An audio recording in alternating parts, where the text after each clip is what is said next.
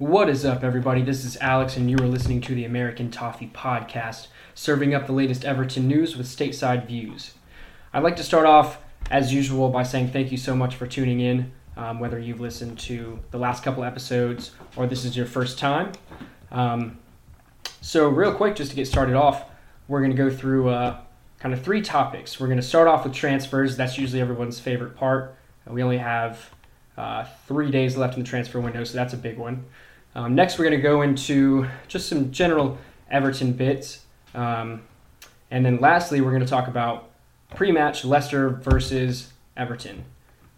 So to get started off with transfers, as we've seen throughout the window, there's a big question mark around Sandro, and it seems as though over the last couple of days it's imminent that he would like to go on a short-term loan. Hopefully, I'm hoping that he's going to go to a Premier League club. I haven't seen any other links other than Newcastle, which kind of came about last week. But it is known 100% that the club does not want to sell him outright. So that's a good sign. I see a lot of people talking about it, and he definitely hasn't been the best, and he's not adapting to the league as everyone hoped he would have. But at the same time, purchased him for about £5 million. He's on pretty high wages. What I've seen is $100K a week. But at the same time, I still see it as pretty low risk but high reward. If we can loan him out to, let's just say, Newcastle, because that's the only links we're seeing so far, or as of late, and if he can get 10 matches with Newcastle through over the next 4 months, that would be awesome. Get him some game time in the Premier League. I bet you he's going to play out wide. He's not strong enough to play up front, nor is he fast enough. So get him some game time at Newcastle. They desperately need forward players, and see what he can do. And then he'll have a full preseason with the first team at Everton, and hopefully maybe he can start contributing next season. Next up, here's a big one: Davy Klaassen. Everyone's asking, should he go? People are pretty pissed about his lack of contribution. I'm pretty puzzled as to how he can't even make the 18, week in, week out. I can't remember the last time he was involved, period, with a Premier League game, whether that was just that he sat on the bench. But his agent did come out and say, I think last week, that Davy wants to stay and fight for his place. And in my opinion, you can't really ask for anything more. That shows that he wants to be here. It shows that he wants to be able to contribute and work with the team, and that he wants to do better than he's doing. So I think that that's absolutely the right attitude that he has. It's the attitude that we need to have in the team. And if y'all listened to my last episode, I think 3-4 days ago, in my biggest opinion is that we're really missing that box-to-box midfielder that can help transition from defense to attack. And he's one of the guys that can do it. So I think that would be ideal. I think he should stay where he's at, keep putting in the time on the training ground, and see where we can go from there. Next up, Allardyce has said outright that he will listen to absolutely no offers, whether it's a loan or buy, for Niasse this window. I think that that's awesome. Everyone knows he's a cult hero. He scores what he wants. And again, he has absolutely the best goal per minute ratio at the club. I think he was about 90 some odd minutes per goal. Rooney has about 150 and 150 minutes per goal. And Calvert-Lewin has something along the lines of 250 minutes per goal. So with that being said, you can't argue with the output. He's got to be here. And I look forward to seeing him in the shirt for the rest of the season. We've got Kevin Vogt, I believe that's how you pronounce it, the Hoffenheim captain. He's a center back. He's right-footed, and he's 26 years old. I don't know if you guys have seen him play. He's been playing in the Champions League with Hoffenheim this season. He really impressed against Liverpool a couple weeks back. I think that would be an ideal signing at center back for Everton, right? He's playing in the Champions League. He's at a prime age, right? And, although it is kind of puzzling that they're looking at a right-footed defensive player in general, But you got to think Jagielka is 35, Ashley Williams is 33. So, I think that this guy could come in and become a staple in the team for the next 4, 5, 6 years, honestly, if he wanted to. So I really look forward to seeing how that unfolds, even if, we have to wait for the summertime, because I saw kind of bits saying that maybe they wouldn't allow him to go in January, but possibly the summer. So that would be ideal. Next, we have Leander Dendoncker from Anderlecht. He's 22 years old, right? He, from what I've seen, he primarily plays as a box-to-box central midfielder, which, in my opinion, is absolutely what we need. But he can also play as like a holding defensive midfielder, and lastly, I guess his tertiary position would be as center back. From what I've seen, from what I've read, he's about 6'2". He's pretty strong. He's well-rounded in his game, a good range of passing, especially if he's playing in a defensive role. I think that it would be a no-brainer if you could snap him up. I think it would be pretty low risk. I don't think that he'd be too expensive, especially since Moshiri said, I want to say 2 weeks ago, that as long as he is at Everton, wages are not an issue. Transfer fees are not an issue. So if that's a possibility, then I would say go for it. Especially since I think it's a pretty blanket statement across supporters that some overhaul in central midfield is kind of necessary. Barkley's gone. I don't know if you guys saw, or you guys and gals saw his debut for Chelsea, but it was horrible. It was awful. And Conte had kind of a funny reaction to it when he was being interviewed, saying that he had to take one of his best players off, Willian, and I say in quotes, and all I had was Barkley on the bench. I like to hope that was just due to a little bit of broken English, but that's funny nonetheless. So Barkley's gone. Schneiderlin, obviously, don't know what's going on with him. I think it's got to be some type of mental thing he's got going on. Davies is still young, right? He's 19 years old. He's still learning and progressing. He's having a bit of a sophomore slump, a second-year slump. Klaassen obviously has not transitioned to the Premier League anywhere near as effectively. We thought, again, he can't even make the 18. So it's very apparent that we need to sign one or two players for central midfield soon. And going along those lines, we're also linked with Marcelo Brozovic from Inter Milan. We were also linked with him over the summer, if you guys knew or remember. He plays for Croatia as well. He's generally speaking a box-to-box central midfielder. He's only 25 years old, so great age there. I personally think it's kind of far-fetched. The links don't seem very decisive. I think, it might be a little clickbaity, to be honest. I personally haven't seen him play very much. I don't know a whole lot about him except for, I guess that he's a box-to-box central midfielder, but we'll see how it works out. And lastly, per usual, last, I think, week and a half, 2 weeks, Joe Bryan from Bristol City. He's the left back. He's been linked to the club, but there's been a little bit of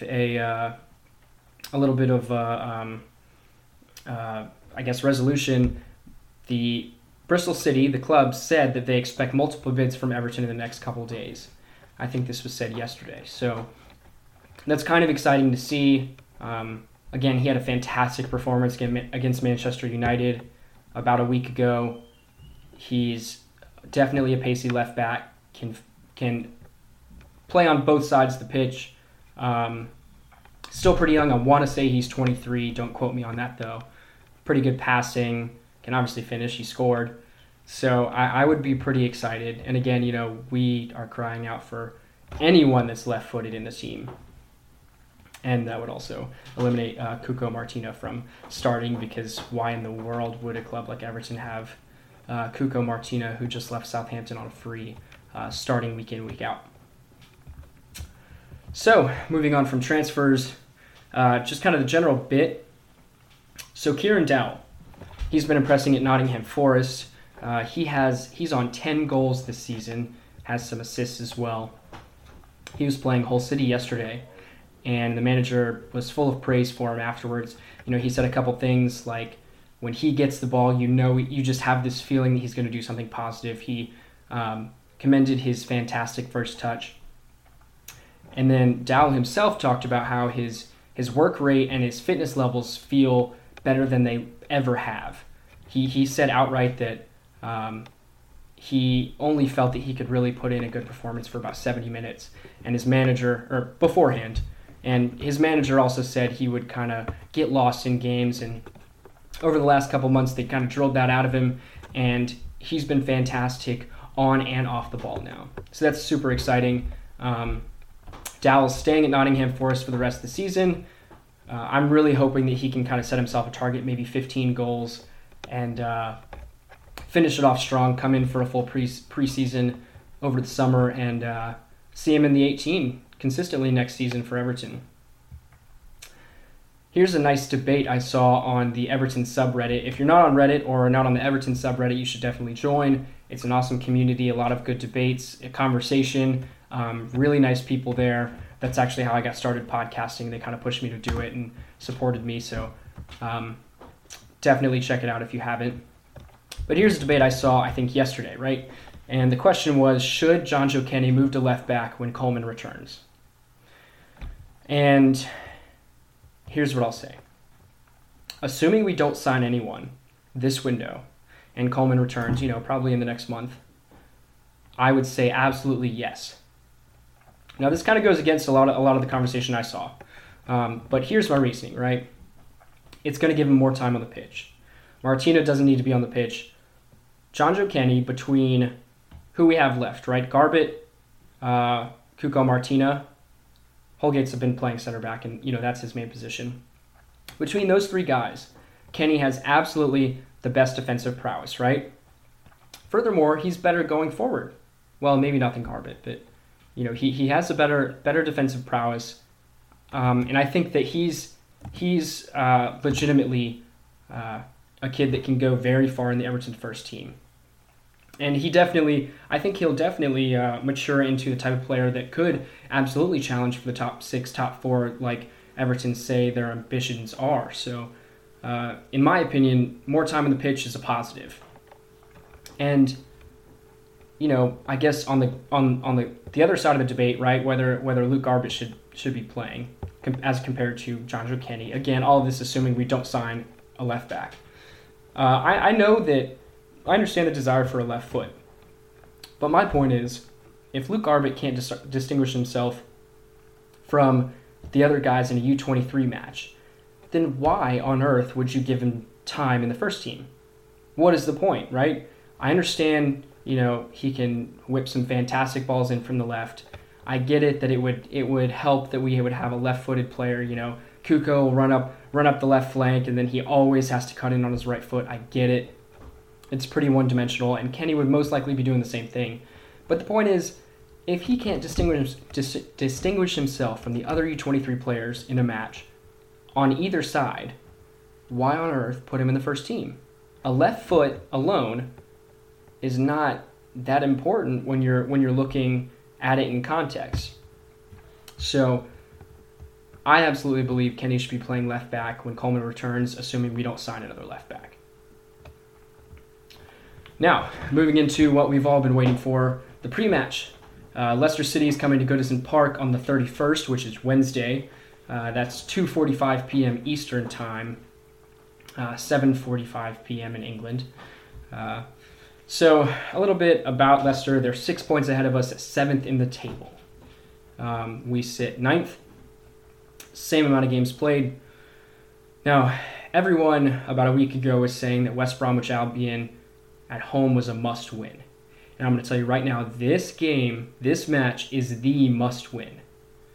They are in 7th, obviously, which is exactly where we need to be aiming to finishing, especially off, this pretty poor season. And furthermore, if you can't compete with the teams that absolutely should not be in the top 6, right?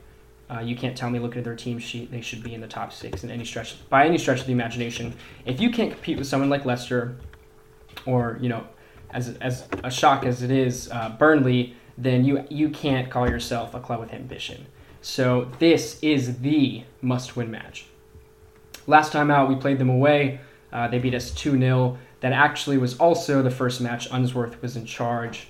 Per usual, they're going to play counter-attacking football, right? They're going to use the pace of Jamie Vardy, obviously Riyad Mahrez. So, we're going to have to set up, in my opinion, to kind of control the midfield. So you're going to say, Alex, how should we line up? And I'm going to tell you just that. So obviously, Pickford in goal, back line, and this is assuming we don't sign a left back. I'm going to say Jonjoe Kenny, Holgate, Jagielka, and Martina at left back, unfortunately. I chose Jagielka over Williams because I think that we could use the bit of extra pace, especially on that counter-attacking style of play that Leicester have. So I think that would be pretty beneficial. I think everyone knows that Jagielka's got a sneaky amount of pace going on there. I saw a quick interview with Calvert-Lewin a couple weeks ago, and they asked him who else on the team was quick, and he said Phil Jagielka. Even at 35 years old, he still got it. If I didn't mention it before, like a 4-3-3, right? So backline, Kenny, Holgate, Jagielka, Martina. Going in the midfield, this is where mine might differ from a lot of y'all's. I'm going to say Ghana, who's going to be the defensive midfielder. Obviously, he's not going to sit in deep like Schneiderlin or Barry used to, but he's obviously going to be positioned a little further back. I want to see Davies playing that box-to-box role, right? When he's at his best, he is fantastic at transitioning play. And as I said last episode, he is absolutely what we need. Him or Klaassen are going to have to get their shit together and, beef up their form a little bit and help us transition play because we have nobody else to do it. Rooney is the only other person that can do it, and he doesn't have the legs to be doing that for 90 minutes.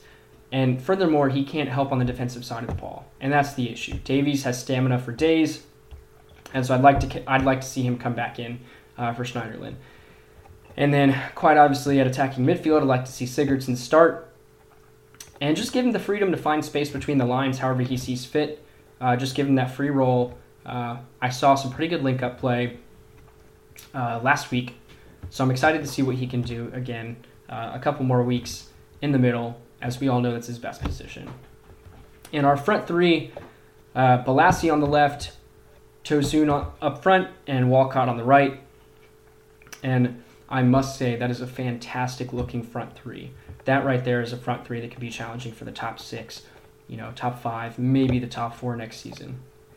Especially if Tosun can really find his footing and get firing on all cylinders in the Premier League like we know he can. Now, as far as the entire squad's concerned, you probably all saw this coming, but I would like to see Schneiderlin drop from the 18 entirely, and I want to see Klaassen come in on the bench for him. I think it's about that time. Schneiderlin's been given way too much time. Nobody knows why he's still starting. And I'd like to see Klaassen come in.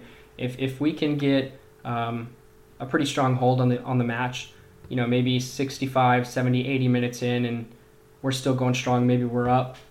Give him 10, 15 minutes in there and see what he can do, especially with a little less pressure on him than everyone's been under, because everyone's been under pressure, and the senior guys are not playing as well as they should be. And so, no matter who you are, when the entire team's under pressure and you're not performing, it's going to take a toll. So, again, keys to the match, right? As I said previously, control the midfield. Absolutely going to have to control the midfield, aim to control possession, especially at Goodison Park, right? Second, Ghana and Davies have to have perfect positioning out of possession, right? They cannot get caught out when possession flips to Leicester, because again, everyone knows they have lightning fast counterattacks, and that's really where we can get screwed. So in closing, again, thank you so much for listening. I really appreciate it. If you're on iTunes, please subscribe, rate, and review. That helps me so much with the rankings and the search algorithms. Furthermore, it helps kind of encourage people that find the podcast that aren't getting it directly from me on Reddit or wherever else, or the website, to check it out. Furthermore, email me or comment on Reddit with topics or questions I can include in the episodes. As I said the last episode, I really want to make this a community-driven podcast. I'm doing it for fun, and the most fun part to me is being able to interact with everyone in the community and get and give my opinion on different topics. So please do that. If you don't already, follow me on Twitter at Virginia Toffee. Also check out my website, AmericanToffee.net. I've got a good friend Tyler who started doing a Premier League weekly roundup piece. So this weekend he's got the FA Cup matches up there with a summary of each match as well as the final scores. And lastly, to close out, I'm gonna have a post-match recording up on Wednesday evening for the match. So let's hope that I have good news for you guys, and I'll see you then.